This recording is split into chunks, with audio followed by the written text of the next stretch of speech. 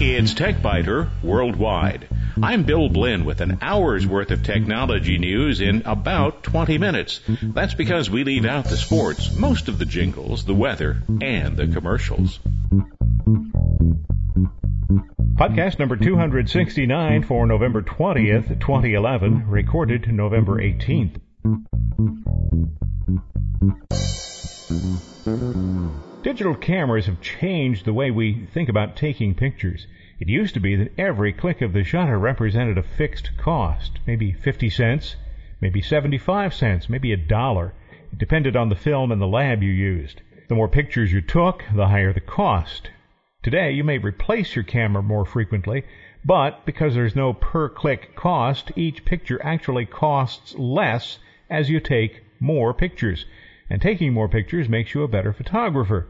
So, as a result, we are developing a nation of better photographers. There are other ways to become more adept, and a series on lynda.com is one of them. Now, 3 points converge here. First, you may already know that photography has a special place on TechBiter Worldwide. In part, this is because I had a darkroom when I was in high school, and Matthew Brady actually stopped by to help me learn how things worked. Well, not really. But I've enjoyed photography as a hobby since the 1960s, and I did spend 10 years as a working professional. Today, it's just a hobby again. Second, you may also know that I spend some time most weeks viewing programs that are available on lynda.com. By way of truth in journalism, I should point out that I'm allowed to view these programs without charge. Even so, the per-program fee for programs on the site are reasonable. And if you want to learn about a lot of subjects, the monthly subscription fee is a great value. And third, lots of people receive new cameras in December, either as gifts or something that they purchase for their own use. So, what if you could jumpstart your knowledge of digital photography techniques that are all but guaranteed to make you a better photographer? Would that be worth a few bucks a month to you? If so, let me introduce you to my new best friend, Ben Long. Long is a photographer from San Francisco. He's the author of more than 20 books on digital photography and digital video. Long is a writer for Macworld. As a professional photographer, his clients include 20th Century Fox, Blue Note Records, Global Business Network, the San Francisco Jazz Festival, the Pickle Family Circus, the Grammy-nominated jazz musicians Don Byron and Daphnis Prieto.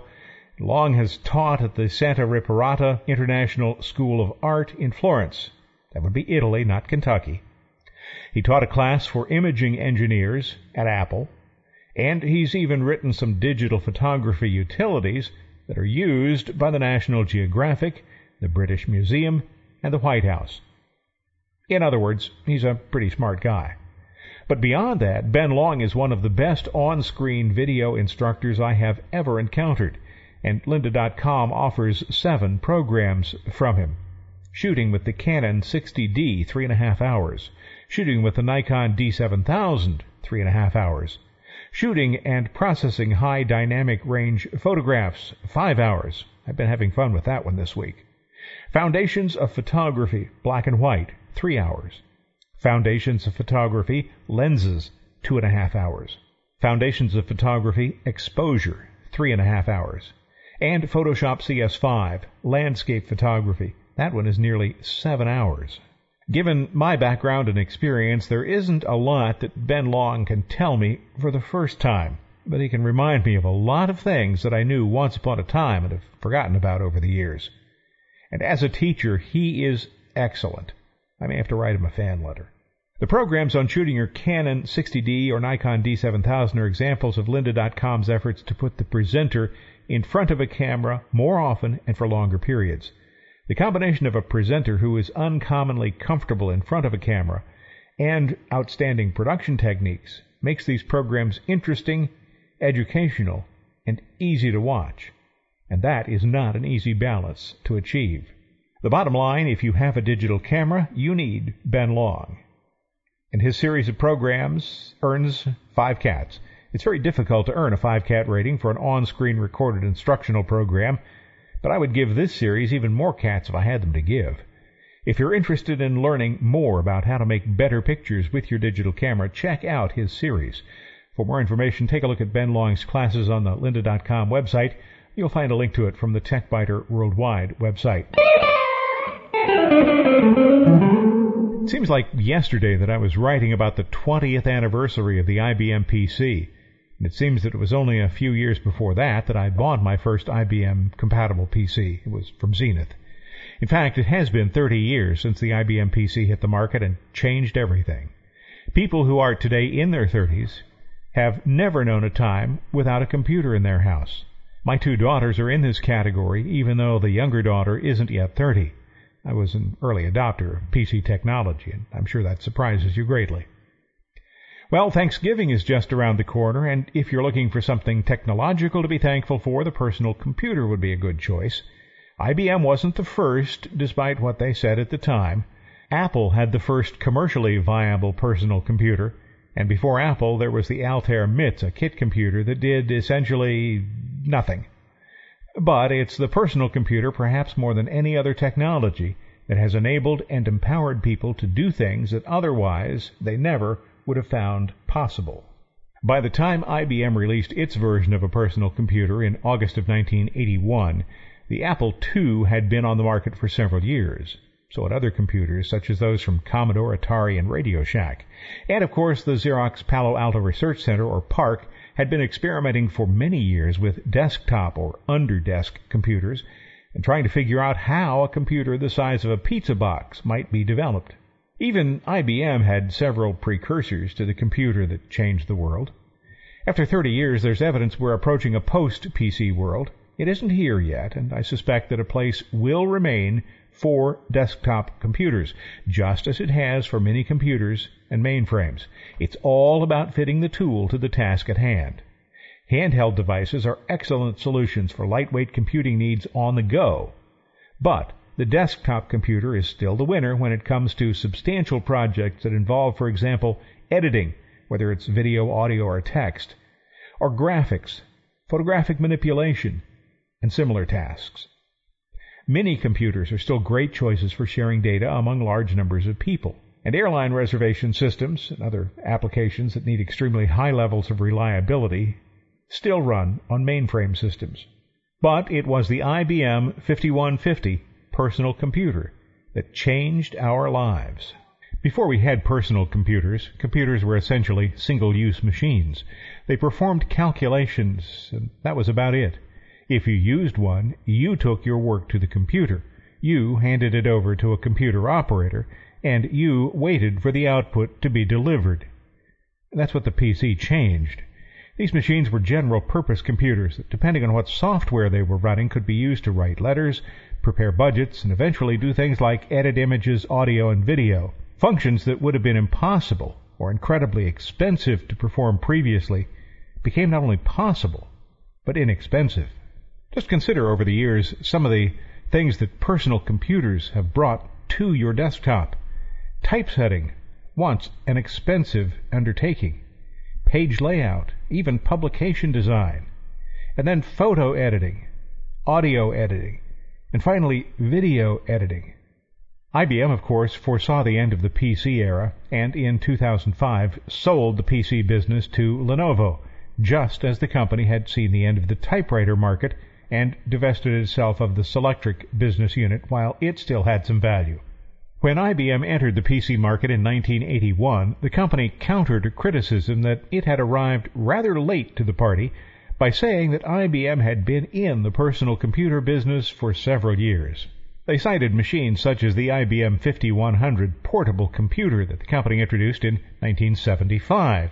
The 5100 ran one of two programming languages, either a programming language, APL, or the beginner's all-purpose symbolic instruction code, BASIC.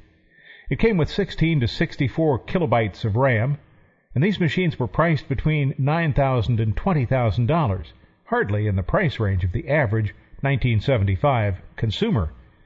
In addition to the price, the only applications available for the 5100 were designed for statisticians and engineers. In 1978, IBM introduced the 5110 computing system with software that could be used by businesses for accounting functions, general ledger, accounts receivable, accounts payable, and inventory control. But at that time, Digital Equipment Corporation, or DEC, was the leader in that market segment with its PDP-11 series of computers. A year later, IBM released the 5520 administrative system. That was arguably the first attempt to produce a general-purpose computer. The 5520 included applications for text processing and storage. Then, in 1980, the 5120 hit the marketplace, priced between $9,000 and $24,000, still well outside the price range of home or individual office user. The computer did have 32 kilobytes of RAM, and it included a fast, 120 characters per second, noisy printer. Those who bought the 5120 could also purchase applications for inventory, billing, payroll, accounts payable, accounts receivable, and general ledger accounting. In other words, these things were still essentially competition for DEX mini-computers.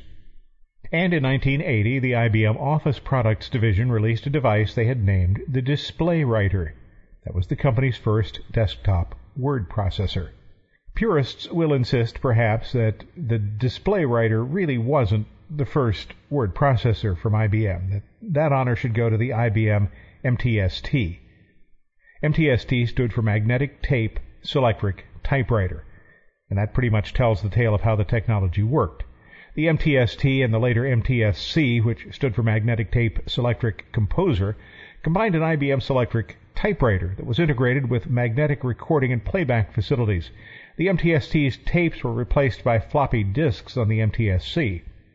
What the typist entered was recorded onto cassette tape or floppy that could then later be edited and played back. Later versions had 2 tape drives that could be used for basic mail merge functions.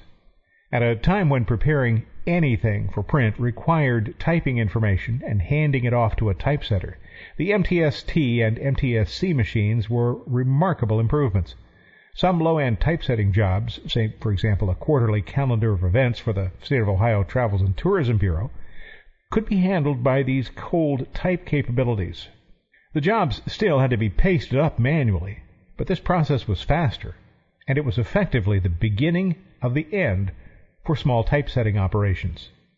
But to get back to the Display Writer, this was a huge improvement over the MTST and NTSC systems.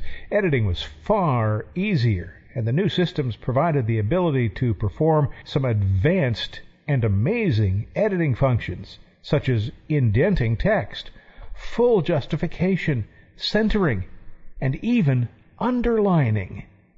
Additionally, the Display Writer contained a spelling dictionary with an astounding 50,000 words. But 1 year later, it was the 5150, the personal computer, that arrived and changed everything.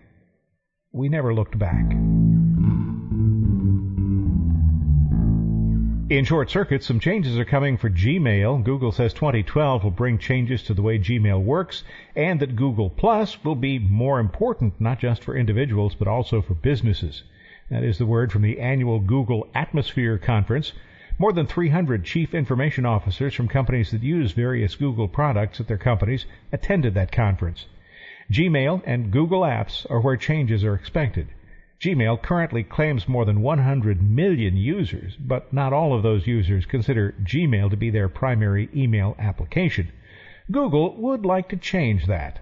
The goal appears to be tighter integration between Google+, Gmail, Google Docs, and the Google Calendar, making them more Outlook-like. Currently, the various Google offerings aren't particularly well integrated, when they're integrated at all. Microsoft, of course, is trying to maintain control of the Office desktop email, task management, and calendar functions with Outlook, and claims to be winning. But at this week's conference, Google's head of enterprise business, Amit Singh, said that Google is gaining thousands of customers every day. Also on the agenda is the battle between Google and Facebook, or perhaps I should say the upcoming battle. Google has jumped into Facebook's market with Google+. Facebook hasn't yet tried its hand at developing email, calendar, and task management applications. We'll see what 2012 brings. If you're used to disk prices dropping every few days, watch out. You may have to wait a while for the next drop. Quite a while. Maybe until 2013. That's what Seagate says, the second largest disk manufacturer in the world. Seagate's CEO, Stephen Luczo, says that prices will stay pretty much where they are until at least the end of 2012. The primary cause for this is severe flooding in Thailand, where about 13 million people are currently homeless. Thailand is a major producer of hard drives, and many factories that create drives are closed, either because the factories themselves are flooded or because the workers' homes are flooded. As a result, instead of falling, hard drive prices have been rising. They're up about 20% over just the past month. Getting factories back into operation will take until the end of 2012, according to Luczo, and it might take longer. Between now and then, supplies will be diminished, and the demand is continuing to rise. Seagate's primary competitors, Western Digital and Toshiba, have both lost manufacturing capacity because of the flooding. Predicted demand for drives this quarter is expected to be about 180 million units. Manufacturing capacity exists right now for only about 130 million units. Cell phone provider T-Mobile is the first carrier to adopt Google Music. Other carriers are expected to join later, but T-Mobile has kind of a special place with Google. T-Mobile offered the first Android phone, so the companies do have a history of partnership. Users will be able to purchase tracks through Google Music and have the purchases added to their monthly T-Mobile bill. Some content will be provided without charge to T-Mobile customers. Neither Google nor T-Mobile, though, has been willing to set a date for when the service will actually be available, so it's currently in vaporware category. Music played over the T-Mobile network will consume a significant amount of bandwidth, and streamed music needs to play back without skips and pauses, so there are some questions about whether the network is adequate to handle the load. The load could be substantial if T-Mobile's claim that 3/4 of its users have smartphones is correct. And, by the way, I'm one of the 25% that doesn't. Does anyone still use AOL's instant messaging software? Well, obviously, a lot of people do still use it. But a lot of people use AIM with somebody else's communications software. In fact, I don't think I know anybody who actually uses the AOL software, although a lot of people do use AIM to communicate. They use it with Trillian or Pigeon or one of several other applications that exist for instant messaging. This makes a difference to AOL because if you're not using AOL's IM client, AOL can't serve you advertisements. But those advertisements are, in fact, one of the reasons that many people use a client other than AOL's. In addition, services such as Facebook and Twitter have eroded AIM's market share, so AOL is giving its applications new features, and the company released a preview version this week. If you use multiple devices, you'll be able to synchronize your messages and responses between the various devices. The new application also makes it possible for users to show each other photos or videos instead of just linking to them. AIM dates back to 1997, so it's an oldie as far as Internet services go. The interface hasn't changed a lot since 1997. Because so many other options are available for messaging, including a competing service from Google, AIM traffic has been dropping. AOL now allows sending and receiving messages to those other networks, but the overall number of instant messaging users has fallen nearly a third in the past year, according to ComScore. Thanks for listening to TechBiter Worldwide, the podcast with an hour's worth of technology news in about 20 minutes. I'm Bill Blinn. Check out the website, www.techbiter.com. And if you like, send me an email from there. Thanks. Bye-bye.